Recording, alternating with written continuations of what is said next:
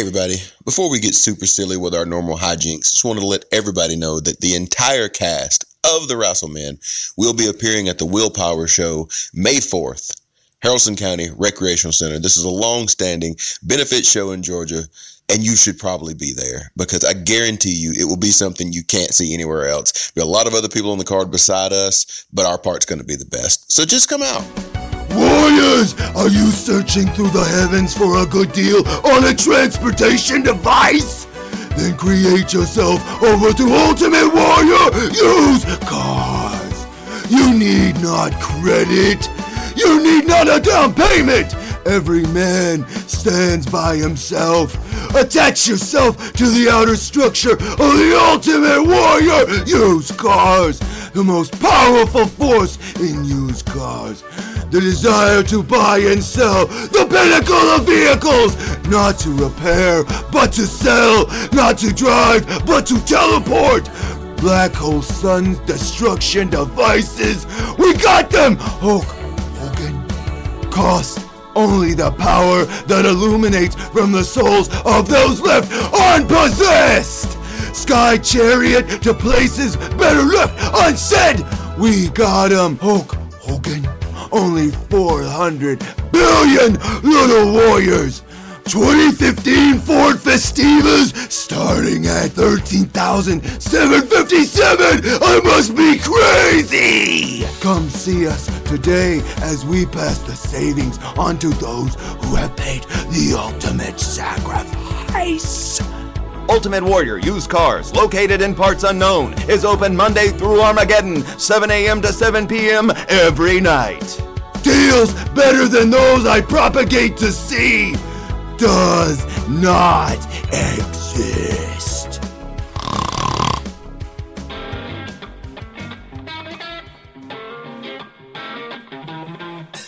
Way down in Georgia, there lives a strange collection of people, but the tie that binds them is Wrassle Match, and they love to sit around and talk about it, and that's what they fixing to do.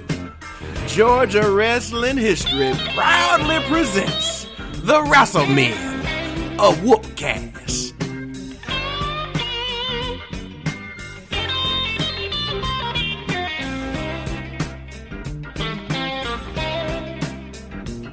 We got Shane, Brian, Bill, and two Matts. We got a grandpa too, and old Foot and Shard. Yes, you know they finna get right. It's the Wrassle Men. They talk about it, wrestling.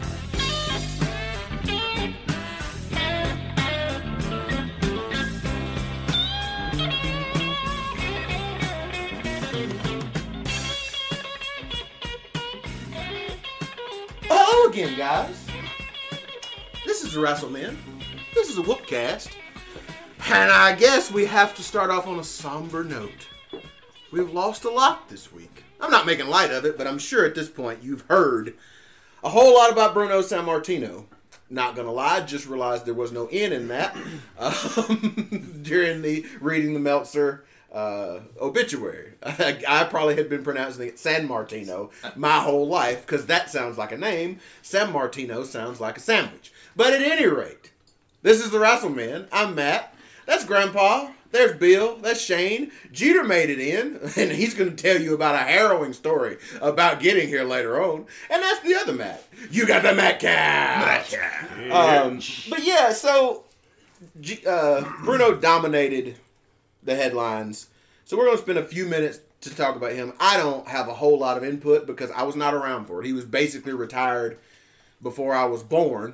Certainly the heyday of him was over, but that everybody knows. And it's similar to that that Andre the Giant documentary that a lot of people are raving over, in that you know all those stories. Like the Flair 30 for 30. We watched that, or I watched it and I was like, yeah, it's great, but no new news here. And I feel like it was the same thing with Bruno, and that's a good thing because the legend sort of existed before he died, and we all kind of got to live in that legend, and then now we just recognize what he did, and we say, you know what? It's good to have a guy go out clean.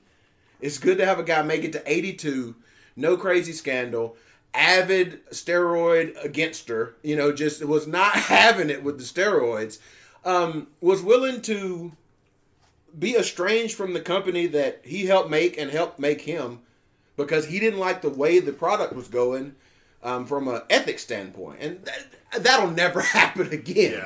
Yeah. Anybody else got anything they just want to get off their chest about San Martino?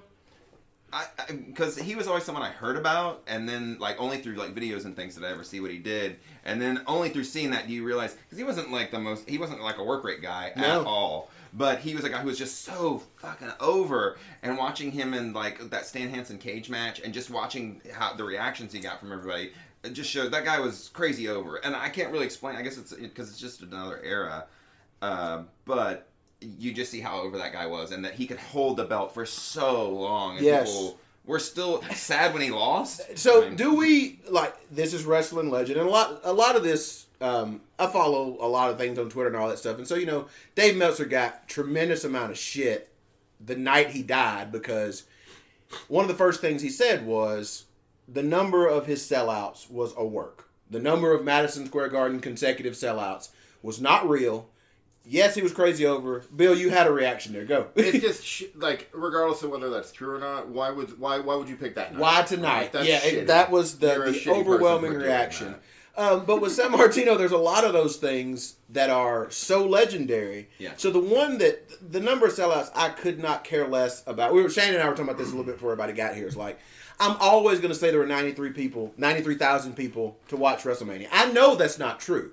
I'm always going to say there were over 100,000 at the Dallas WrestleMania. That may or may not be true. I don't care. It's wrestling. I've already given in to suspending my disbelief on things, so those work numbers are going to be part of it. But with Bruno, the story that I like and that impresses me the most, and I don't know if I believe it. Let me say this. I don't know if it happened, but I will accept it as truth. The orangutan story? What did you say? Nothing. The orangutan? The time he fought the orangutan. I believe that's true because they said he went under, and they definitely wouldn't have reported it. He went under for punching him. Yeah.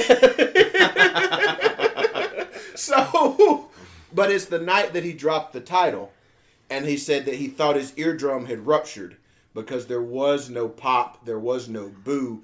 It was just silence and then followed by a wave of sobs.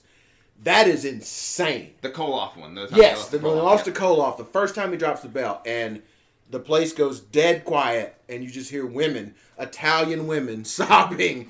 And you hear big galoots in the crowd trying to hold it back. Mamma mia, pasta fazola is all you hear muttered under people's breaths. A young Chef Boyardee swears. All of this today. For the kids. I will comfort my people. Is there anybody playing a Spider-Man game on the side? Ah! Yes. I'm sorry, I just had to Bruno is dead. How can you do that? How can you do this? How can you read an Action comic at number 1? Bruno is dead. In all honesty, growing up in Brooklyn, being that melting pot of races and communities and whatnot, that's a story I can believe because I've seen the way the Italians get behind one of their own. So I could see that. I'm going to be honest with you. I'm surprised there wasn't a riot. Well, that is it, because that's wrestling. You expect that. That is the reaction you expect, and kind of, you're not going for it, but you're going for it. I listen to a lot of Cornette, and those guys are always sort of wink, wink, nudge, nudge, we started a riot, and we've all done it here tonight. You get crazy heat somewhere, you go to the locker room, and you're like, yes, we did our thing. That's the thing we're here to do. And for them to, again, not report a riot, but to report sobs, because that is a different way of looking at it. And I think Bruno was just that. He was a different kind of star that WWF in particular were able to specialize in. Because after Koloff was Morales, and, there's argument over that Morales was just as over as Bruno was, that, Bruno just got all the credit. Again, it gets to that thing of numbers and this percent. I don't care about that. They were both stupid over, and that we'll never get to that again. That saddens me a little bit. That with the passing of Bruno is also the passing of sort of the last living link to that legacy, especially with Bruno being fairly able-bodied, certainly of sound mind. Mm-hmm. It wasn't a sad story. Nobody even knew he was sick. That's how proud he was. And also the crazy story of how he even got to America. Yeah. Like, that's insane. And I didn't hear that until, I don't know, maybe last year or so. Living on a hill in his outside his native town, his mother gets shot in the shoulder, hard way. Shoot shot in the shoulder, works her way back up the mountain, and again, don't care how much of it is embellished. If 40% of that story is true, is worse than anything I've ever been through. So, in summation, salute to Bruno. Yeah. But as it always seems to happen in wrestling, when you lose a giant legend, there's always somebody underneath who gets crushed under the weight of the big one. And the one that got it this time was number one, Paul Jones. And Paul Jones is going to feed into the larger thing that I want us to talk about today. Shard has raised his hand to be recognized when he can just say what he wants to say. Who in the hell is Paul Jones? Perfect. That's exactly what I needed somebody to say. I'm going to let my encyclopedias white and encyclopedias brown give the good people and Shard who Paul Jones was. White? I feel like I already talked some Bruno crap. If you want to, by the time I knew Paul Jones, he was a manager. Yeah, that's around the time I know him. But then whenever I started going back to wrestling magazines, and then you see that he was a wrestler, and not only like a wrestler, but like main event, working with Ricky Steamboat, working with Ric Flair, working with greats. He seemed like he was like the perennial tag team champion, like so many partners. Mm-hmm. And he was always around. Yeah. Yeah, he's what, from a booking standpoint, he's a glue guy. That's a sports term for just a dude that it can be plugged into any spot. He'll hold things together. Might not be super over, but can heat up a little bit if you need him to. Mm-hmm. Can make a turn and be a very convincing heel. He was one of those dudes. Like most of us knew him as a manager, but reading the obituary and going back, won a bunch of stuff, and worked in Mid-Atlantic all the time, which says something in and of itself. Talk a little bit about White and Brown, about attorneys at law, about Mid-Atlantic in general. Let me. I'll start it this way, so you don't have to just kind of do it cold. Was it the best of the territories?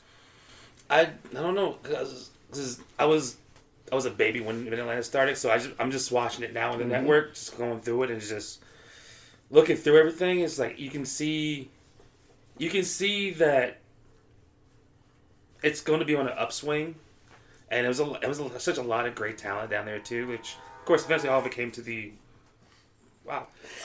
real spooky in here. You can see how Mid-Atlantic eventually became the NWA to what we all know now, and I'm trying to remember, was Paul there? He was there during that time. I don't remember seeing him on the TV, at least on the network, but yeah. Mid-Atlantic was good shit down there. They were like the wrestling territory. I mean, there was always like all the good wrestlers that we know through the 80s, like coming up in especially the 80s. Piper and Jake. Yeah. What was Piper doing? Oh, he's managing Abdullah in whatever I'm watching on the network. He was managing Abdullah. He was Mid-Atlantic heavyweight champion.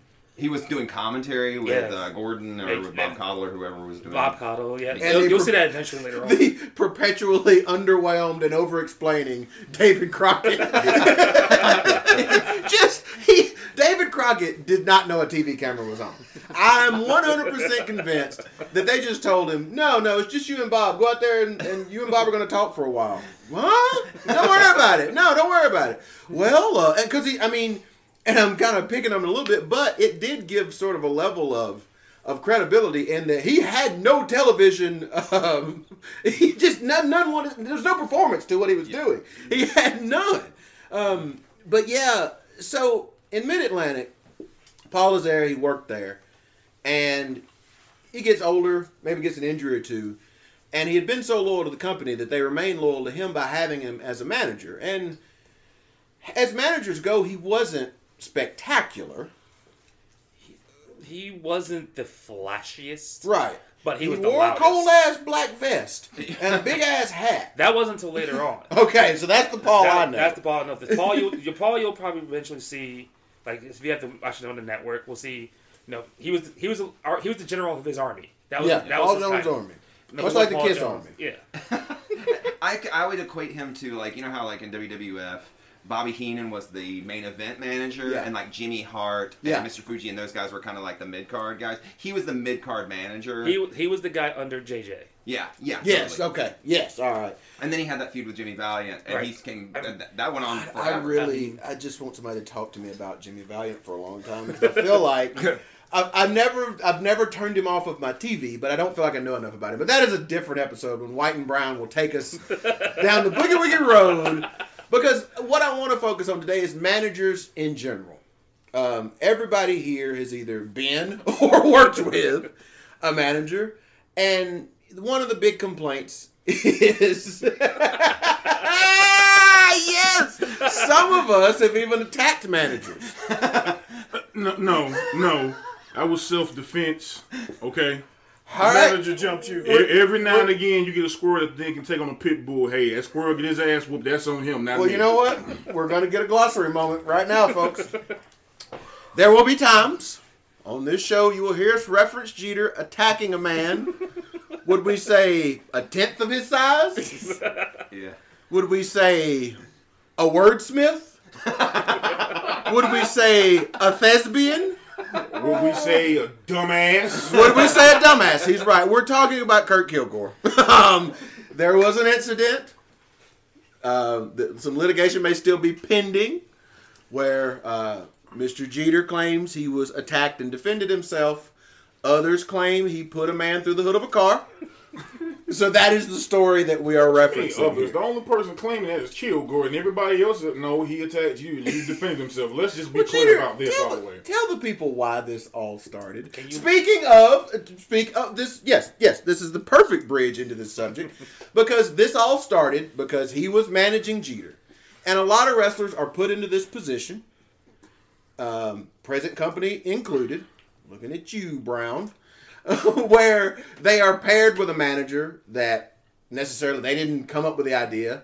The booker has the idea that this guy needs a manager, or this guy's around and they want to put them together. So you were put with Kilgore, and he has an idea for a promo, and you disagreed on the promo. Let us hear what the idea for that promo was,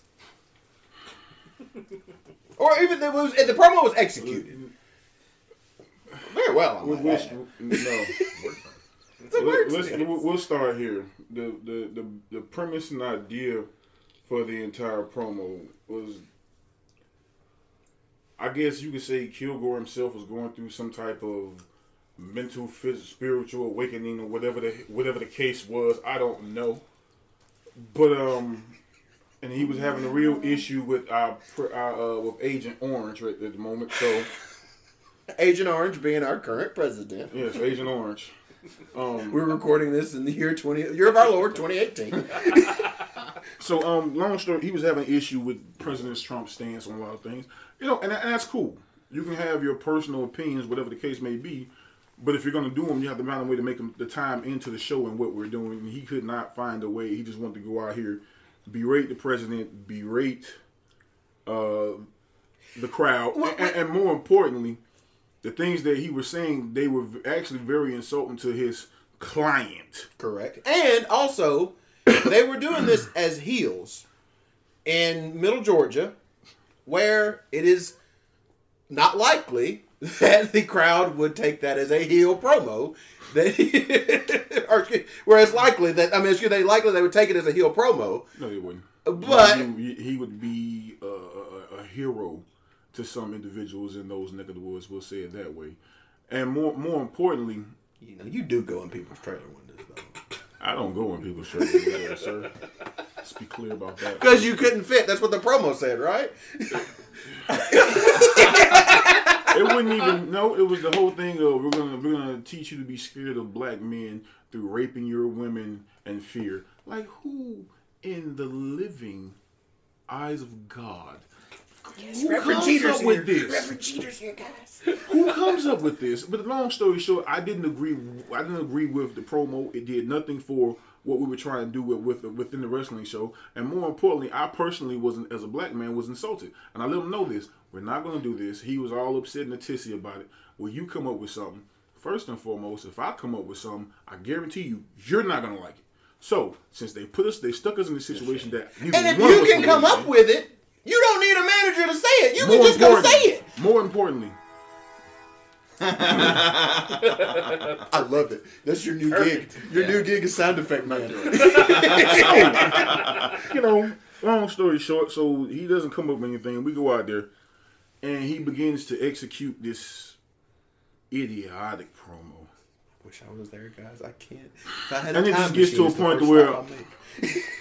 it just gets to a point to where I'm screw this, and I leave him standing out there looking like an idiot. He just leaves. I literally just leave. This manager's And go in the charge back. just leaves the promo. He just walks out of the promo. It's probably a signifier that it is a bad promo. Yeah, so he's all upset. He comes backstage ranting and raving and whatever the case may be, and whatever. How tall are you? Legitimately 6'7.5". 6'7.5", with a number of pounds to accommodate that frame. And Kilgore is what, 5? He's shorter than I am. I'm Short- 5'11". So he's 5'8"ish, 5'9"ish. Yeah. Yeah, he's About my roughly height. your Yeah. height. Yeah. Probably a little. You might have 8 pounds on him or so, give Yeah. or take. Yeah, that's Grandpa we're talking to. So y'all know Grandpa, referee of the year. Y'all know how tall Daryl Hall. You know the size of Daryl Hall. So that is the size disparity we were talking about. Mr. Jeter, please continue. So long story short, he wants to have this long joint out conversation. I'm like, look, I told you I didn't want to do it in the beginning. You decided to push the button, so I left you sitting out there looking like an idiot. Don't be upset. You're all upset. You're mad. You walk up to me and where it really went bad was because you walked up to me. First off, I don't personally like yelling. I don't like to yell, and I don't handle being yelled at well. Damn you, Matt. I don't like. Honestly, I really don't like yelling. Anytime you catch me yelling, it's for. An Uber driver that yells. And that guy was a fucking idiot To be too. fair, that guy was deaf, so he couldn't hear. So he didn't know he was yelling. Jesus He thought he Christ. was whispering. But you're so upset about this promo, and this. You walk out and you have little black Christmas hats. You wanted me to wear. I'm not wearing a black Christmas hat. What does that even mean? Because he want, we're the bearers of bad news. I'm not wearing a Christmas hat. First off, I don't even like Christmas. I don't think I've ever heard this part of the story where a Christmas hat's Yes, so yes. he's got like a Santa Claus hat, right? Yes, like a yeah. stocking cap with a ball on it. Yes. But it's black. Oh, look, he has one for me, one for him. He has a little piece of coal that has a little black. I'm not wearing this. How do you leave that part out? Right! You have buried the lead of this story. That is integral to You the didn't story. tell us this was Black Grinch. The point is, I wasn't wearing it, so I didn't wear it. And He was something already- happened in Blairsville that day. Dear Lord. Tyler Perry's A Grinchmas. Jesus Christ. There it Tyler is. Perry. Oh my gosh. But like I said, long story short, he They ate their chitlins was upset. and I drank refuse. their malt liquors. Oh my Lord, I'm done. Story's over. No, please go ahead, G. Story's over. Chilling in the So there was an morning. altercation. Yeah, long story short, he Thank felt you. some type of way. He walks up and shoves the little hat into my chest. It's your fault. It didn't work. No, I told you I didn't want to do it to begin with. So I walk away. You follow behind me, screaming, ranting, and raving, and bothering me. Like, man, look, listen.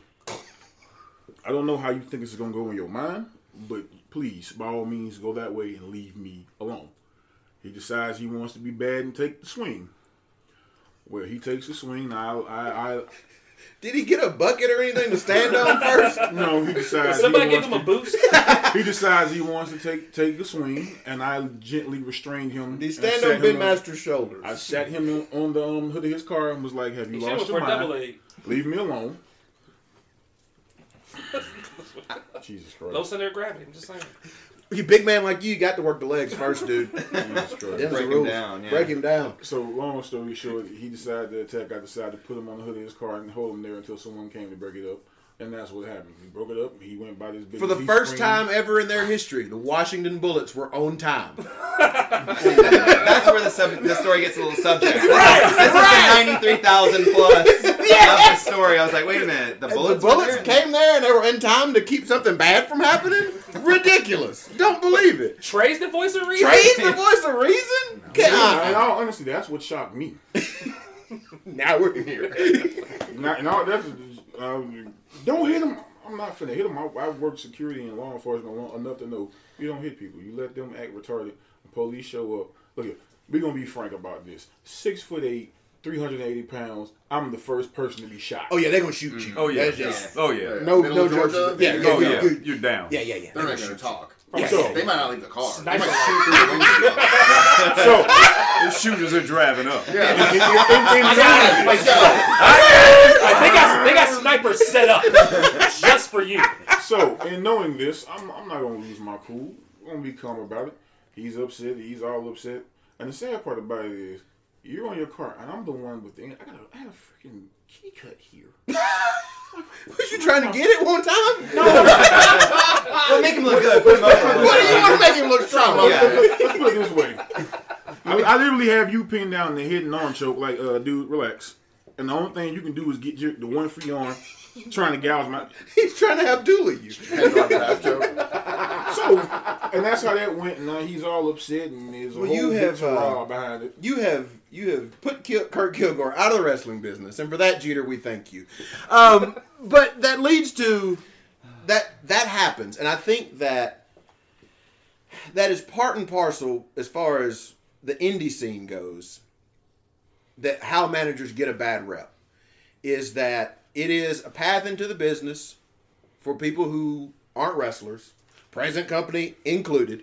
And if you don't handle it the right way, you will be terrible at it, and you will look like an asshole because it is wrapped in all the things that can be bad about wrestling. Guy who doesn't know what he's doing thinks he knows what he's doing. Guy who doesn't know psychology thinks he knows psychology.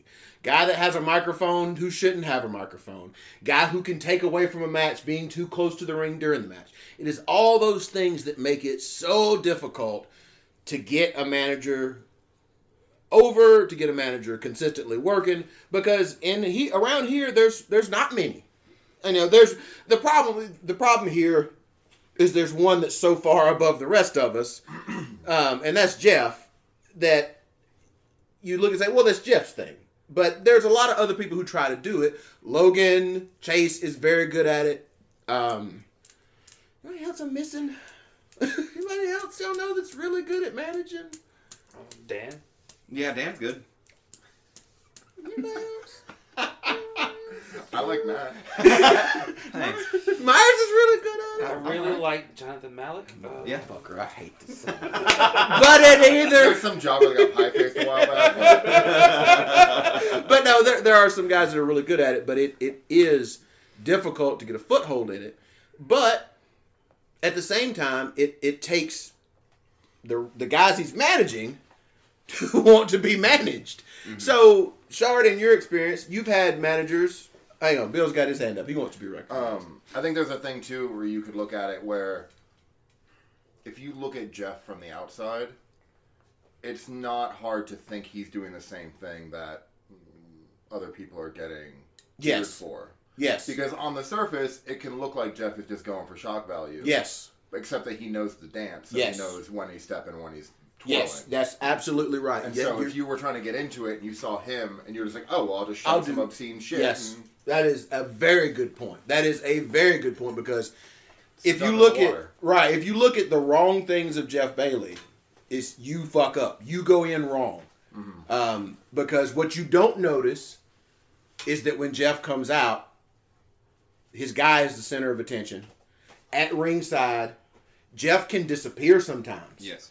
And that's one of the first questions I asked him was like, you're bombastic in these promos. And, you've been a part of all this crazy shit and all this bloodlust stuff.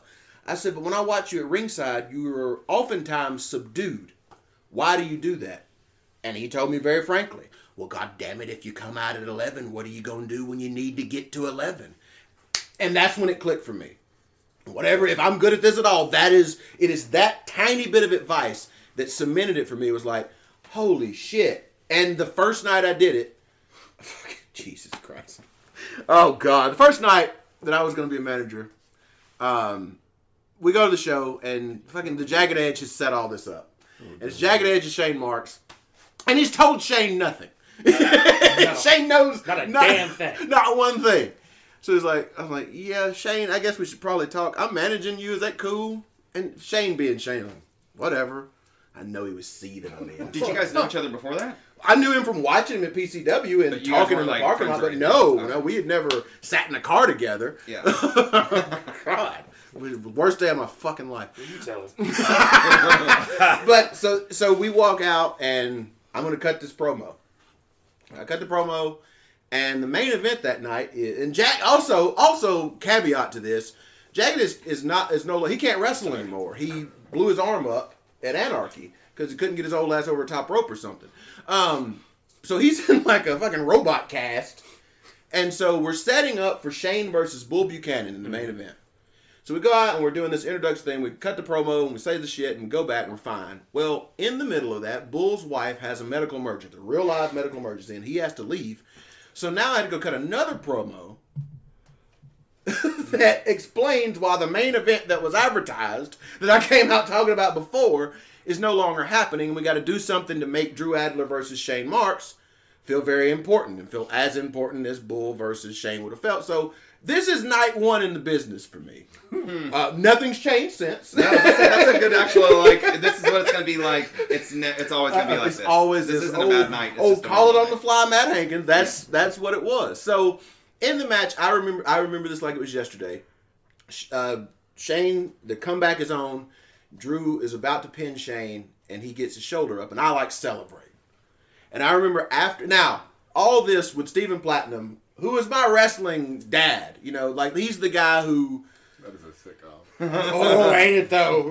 Ain't it though? My wrestling dad. He's the guy whose show I've been watching wrestling my whole life. Never considered being involved in it. Never even crossed my mind until I saw Steve's show. That's the difference. He's in the crowd for this. He's about to leave for Florida. He only knows me as a dude who does podcasts and comes to his show. And after the show, he said, like, it was a good promo, he said, but you cannot, your job is to sell the emotion that your guy can't sell. So when he's on the ropes, you can't be excited. You know, when he gets out of it, you have to be relieved. And it's those two pieces of advice, quite frankly, only ever sought out because, my God, it's Steve and Jeff. Who better am I going to get it from? But those two, that is the subtlety of managing. That is where it lives, it's in the gray area. Because if you're too much this way or you're not enough, you're useless. So, that being said, how do you guys feel about working with a manager? Shane Marks! Motherfucker. But no, in all seriousness, This is a long say whatever you We need know to this say. whole podcast Because, is you long. know, we can cut these mics off. the mic's on. I think we're recording. This is what we call an intervention. Finally, I can speak the truth.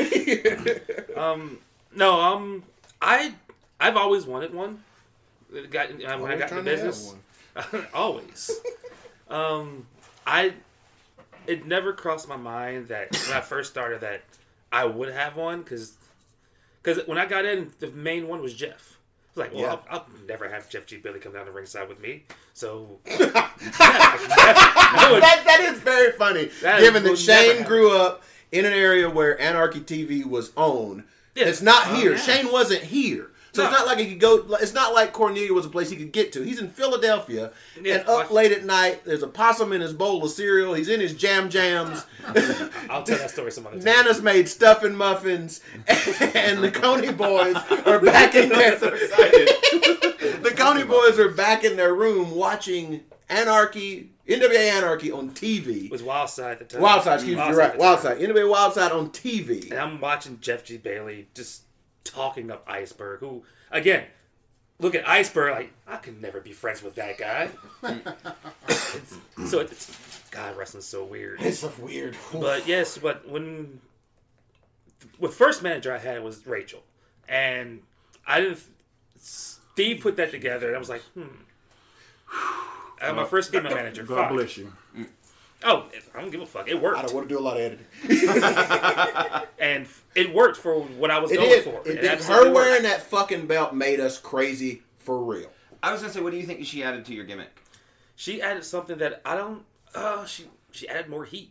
Yeah. I'll step in with that because at that point I was reacting to it. Yeah. I think what she added was the cement that he was gone.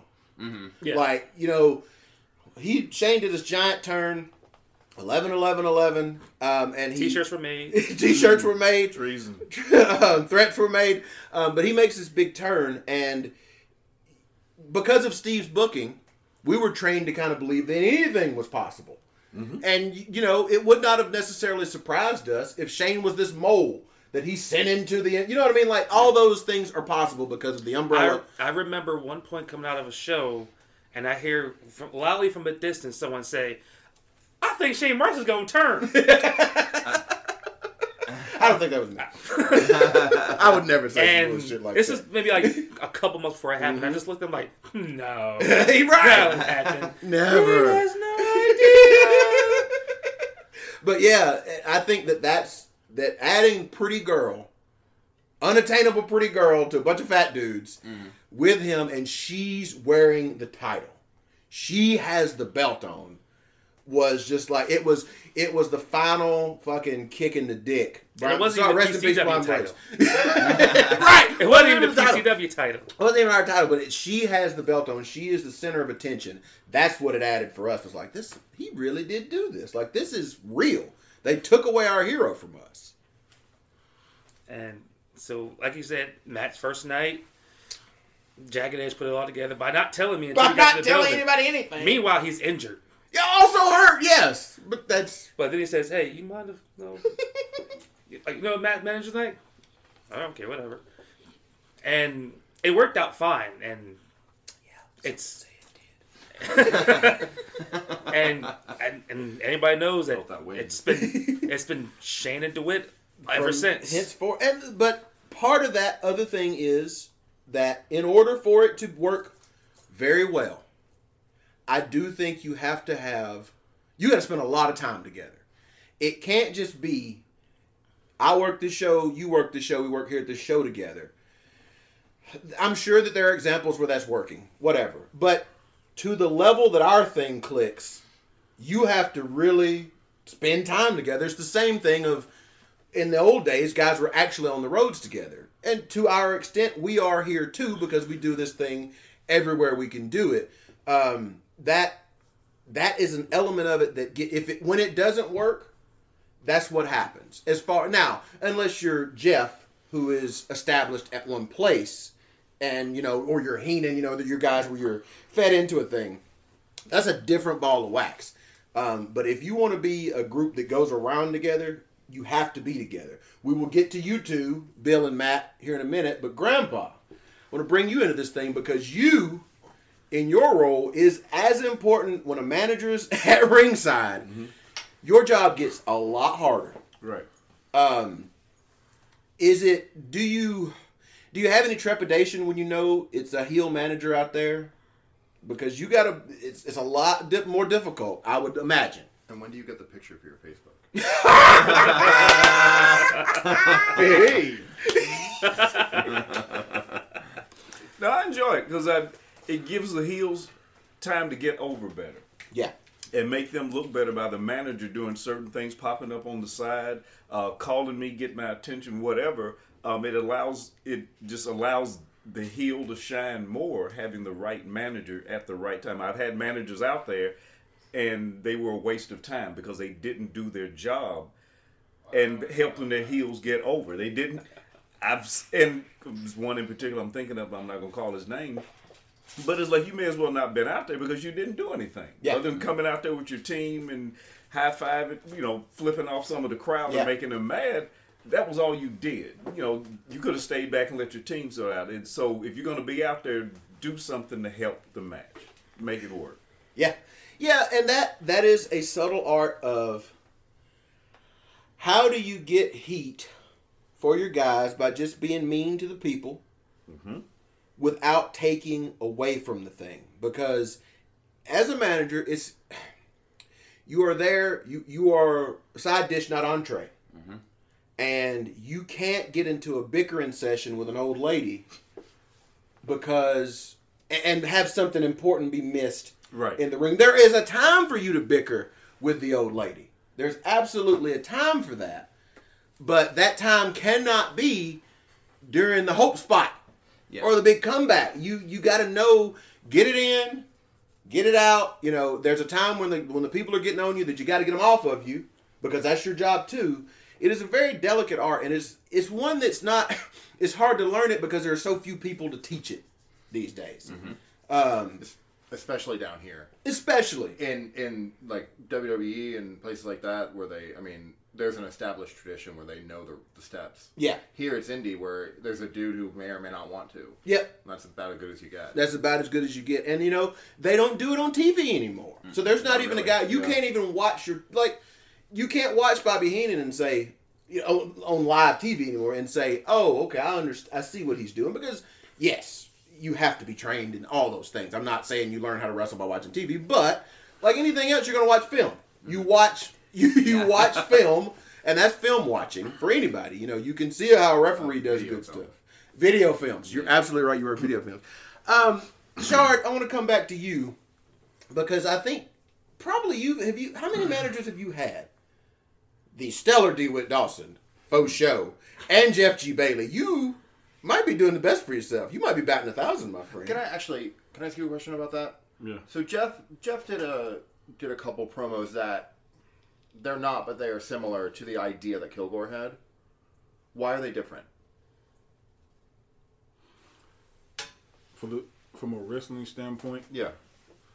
And it's not. I'm not challenging. I'm genuinely curious about like what sends it down the right path as opposed to the wrong one. From a wrestling standpoint, Jeff knows how to take that emotion and convey it to the point where it helps the show, helps the individual that he's working, and then overall it generally gets across the point of this is the man, this is who he's fighting, this is a big idea. Whereas Kilgore is, these are my beliefs, I hate you people, and that's just the bottom line. Yep. Like it did nothing for what we were trying to do. Okay. Jeff has the ethos. I know this. Everybody's gonna say, "God, it's the Jeff G. Bailey love affair," and yes, it is. We're talking about managers. By God, that's better be stellar. Yeah, and Jeff had the ethos of having a group of black dudes that he built up. That he was, and having the ethos of taking on the slings and the arrows of being the pro-black dude in Cornelia, Georgia, and taking these guys on, and the African American Superman, and all, he had that.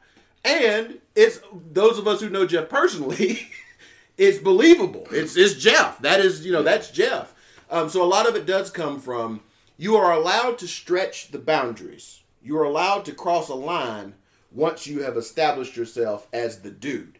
I'm sure that there are things that Jeff has said about any number of people that he's managed that they would not accept from anyone else, but because Jeff is so good at what he does, and they know at the end of the day, being with Jeff G. Bailey is better for me than not being with Jeff G. Bailey. Please look at Gunnar Miller's career if you doubt me at all, and he will tell you himself he has been made better by being with Jeff G. Bailey. Look at any show that Jeff has been on. That is what a manager. That is the top of the line, but that is what can be done by a manager. Because he can do the things that wrestlers can't. He can keep storylines going from piece to piece to piece enabling you to weave all this shit together where wrestlers can't do it because ultimately wrestlers can't be buddies on camera unless they're in a tag team because at some point they're going to have to fight. Shard, I believe you had something. Hell, look at me. Before I got to Anarchy and got with Jeff, nobody cared about who the hell Jeter was. Yeah. The moment, and for as good as I thought I was, or as much as I felt people underrated me, nobody cared. It was the moment they put me with Jeff. People, okay, we might have to keep eyes on him. That's around the time that TNA was looking at me for. Yeah. So it's like, okay, it works. Like I said, he knows what he's doing and how to make it all come together, and not just this is how I feel. Screw you, people. It makes no sense. But when he does it, it makes sense. It was like, okay. Yes. There's an end to a means with it. Two things actually, because like Daryl was saying that. I'm sorry, who? Sorry, Grandpa. Okay.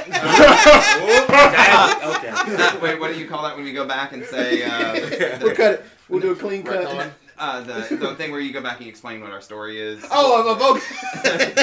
Daryl's real name is Grandpa. The part of Grandpa. It's a glossary moment. Glossary moment. There you go. You're talking about that you're a side. I think maybe you said you're a side not the entree. Mm-hmm. And so there's a thing that whenever like with Jeff, because I'm pointing at Jeter.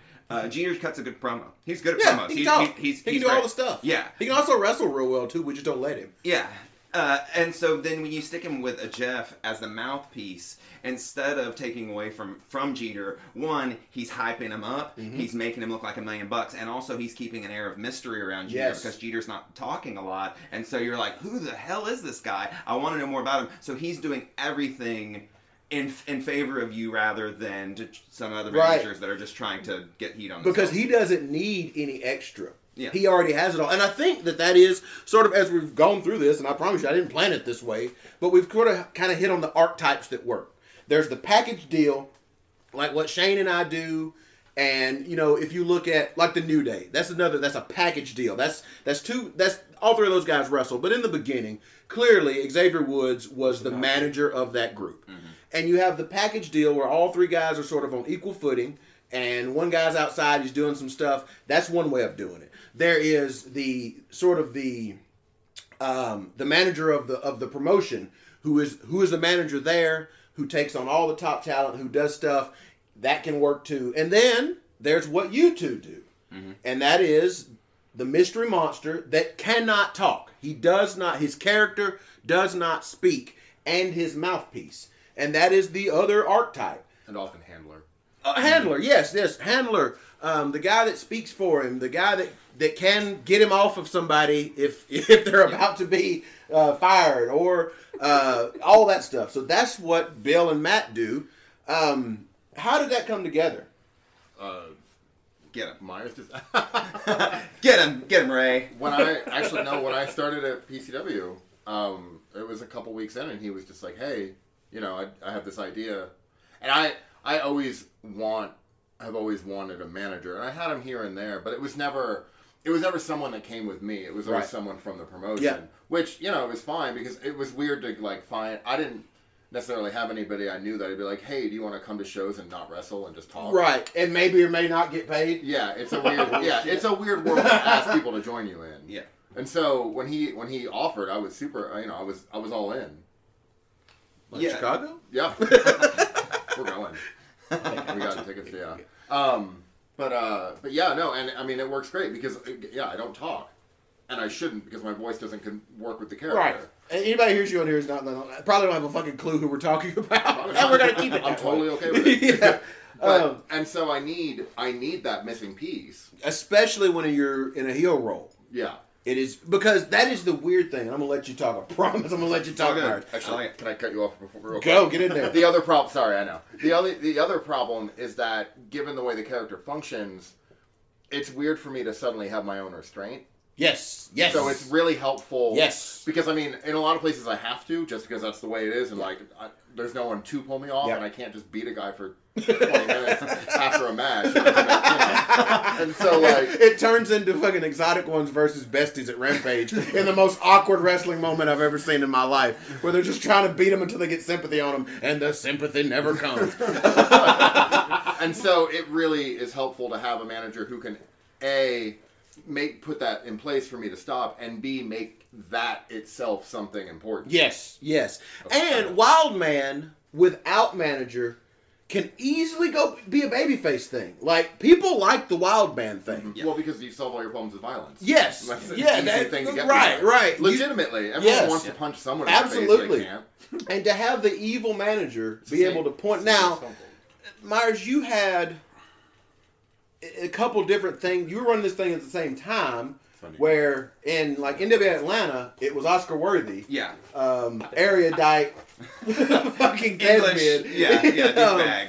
Whereas at PCW, it was Carpenter, and you were in the same role. Mm-hmm. How did you approach those differently? Because Carpenter is always going to let the Butcher go a little further than Oscar Worthy might. Yeah. So Oscar wasn't really, because like I think of Carpenter as a bumping manager and as like Johnny Polo or Hatsefeti Gilbert or somebody like that who I could get in and someone could rough me up and I could bump and then he could go and whip that ass. So, which is cool. That allows you to do tag team stuff. It is a very versatile tool to have in the back. Yeah. So as Oscar, because like when we were there, because I wasn't sure what I was going to do, because I had that kind of in the back of my head as like a thing. It's like, oh, I can play this English aristocrat kind of guy. And then I watched what all the other managers, because at that show there was like 3 other managers. This is a great place to get into later. Yeah, and there was a lot of managers, and so I was like, I'm not going to do anything that they're doing. So I was like, okay, I can do pretentious, and that way we'll have the Beauty and the Beast thing, and I can be a chicken shit and pull him off and hide behind him, which is always fun to be like, which in my mind is putting him over more, because I'm like, he's a badass dude. I can hide behind him and use him as a thing, and then when they finally get me, that'll be worth something, but it doesn't make him look weak. Yeah. So that was kind of the, basically, like Carpenter was a little bit more conniving Kevin Sullivan bumping manager, and so but the end result was always to put heat on him, because it is hard, because people naturally love Bill and love a guy who just comes in and his energy. It's not just that he sells with violence, but it's the energy. Yep. He always has a ton of energy. It's a character. It's that quiet, mysterious thing. It's like he doesn't speak, so people like. And him he more. looks different than anybody else on the card. Yes. Unless he's booked with fucking what's his Mike name? Knox. Kimbrough.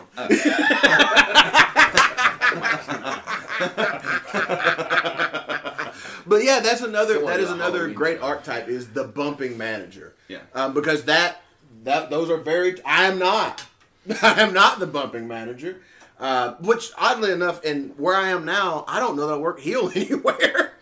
I'm a baby face, which is God, it's that works for you guys' gimmick though, because even whenever you come in as sort of heels, because I've seen you guys work together a lot, and you guys have so much fun together, and it's so palpable that you're having fun that everybody wants to. I want to be with the cool kids. Right. I want to sit at the cool table. Right. And so you you say guys genuinely funny things. Yeah. You can only laugh at a bad guy that way so many times. Yeah. He's not a bad guy. Yeah, Right. yeah, and that's probably a knock on me. Probably should, but at the time when we started it, especially like in Georgia Premier or DSCW, the crowds are very similar to PCW in that if they see you enough and you don't dog it, you go out there and perform, there will be a natural like for you. Yeah. It is hard for you to get lasting heat if they see you often and you go out there and do it. Now, we've done things in Alabama that were short periods of time.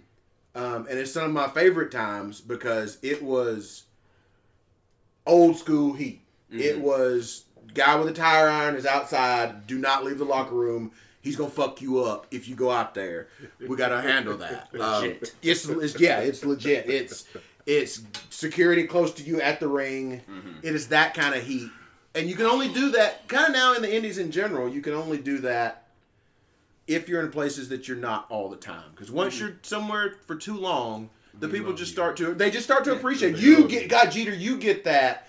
Because everybody thinks it's so easy to bring in big old black monster in Georgia.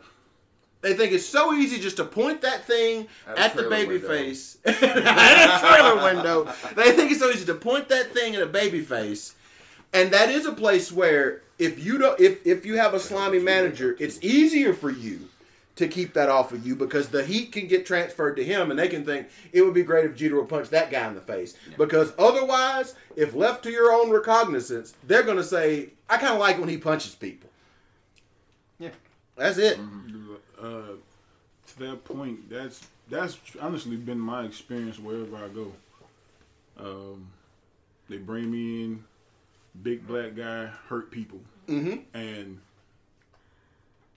I always tell people like this: once they respect your work, there's nothing you can do. Your face. Yep. That was my experience at Anarchy. Hell, mind you, my first night there, I took out their big meat white guy, Judas. He was the man. I think he meant white meat baby face. Oh no! He said big meat white guy. He said exactly what you're supposed to hear. And now big meat white guy is in the wrestling lexicon. Like Robert Fuller.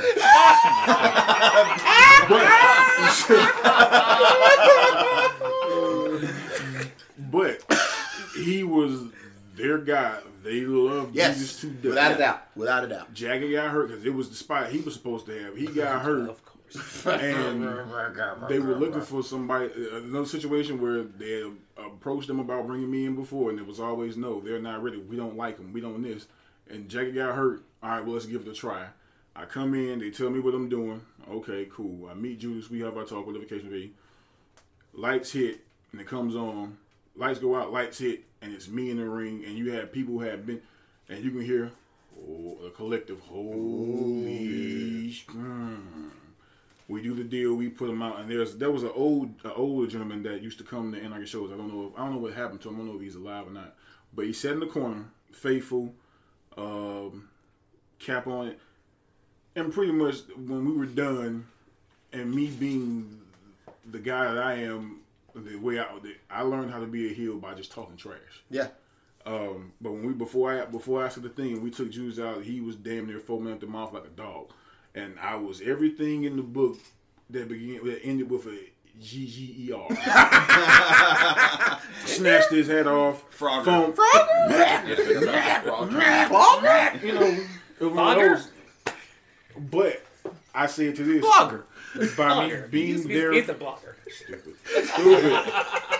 Jesus Christ. But the point is, by me being there so long and them respecting my work and going from the transition of big black guy, Jeff, turning on Jeff. Yep. Jagger coming back, me and Jagger having a thing, and me knowing how to work. The respect, you can see the respect, it changed to where he became one of my biggest fans at Anarchy. Yep. And every night that we performed, he was out there. I gotta shake your hand. I'm hoping you get that belt back. Yeah. That is familiarity in indie wrestling in a scene like this often does breed respect. I think that's where it happens first. People understand enough about the scene that goes on that they know when somebody comes in and dogs it, and they know when they don't. And so the kind of you can get heat by just being lazy. People will not like you, but it's the wrong kind of heat. You know, they don't care that you're getting your ass whipped because you're just lazy. But if you go out and work hard enough, so it really does. It puts on its own booking that you have to know when the clock is. You got to know when that clock is. And I've gone through it a few times that you have to feel the crowd like, man, I got about a month left of keeping this dude a heel, or else I'm just going to be I'm making a mistake. Or I've tried to turn somebody and it doesn't take. And I was like, what do I have to do to get these people to not like these? I'll figure that out too. Well, boys, we've somehow managed to get to an hour yet again. I could talk about managing forever because, clearly it is a passion of mine. And Myers is better at it than I am, like every fucking thing else. Makes me sick. We're different. We are very different at it. And something tells me that here in the near future, our paths might cross. Oh, and boy, somebody's got a receipt coming to them. Somebody's going to have to take one. And it ain't Myers. It is me. But this has been the Wrassle Men. This has also been a Whoopcast. Brian and Foot, we've missed you dearly. I'm sure you would have said things so insightful. I'm sure Foot would have said, what about women managers and valets? And we would have said, shut up, that's not what we're talking about. Brian would have said, shut up, that's not what we're talking about. But I know one thing for sure. Tiger Mask is going to say it's time to take us home.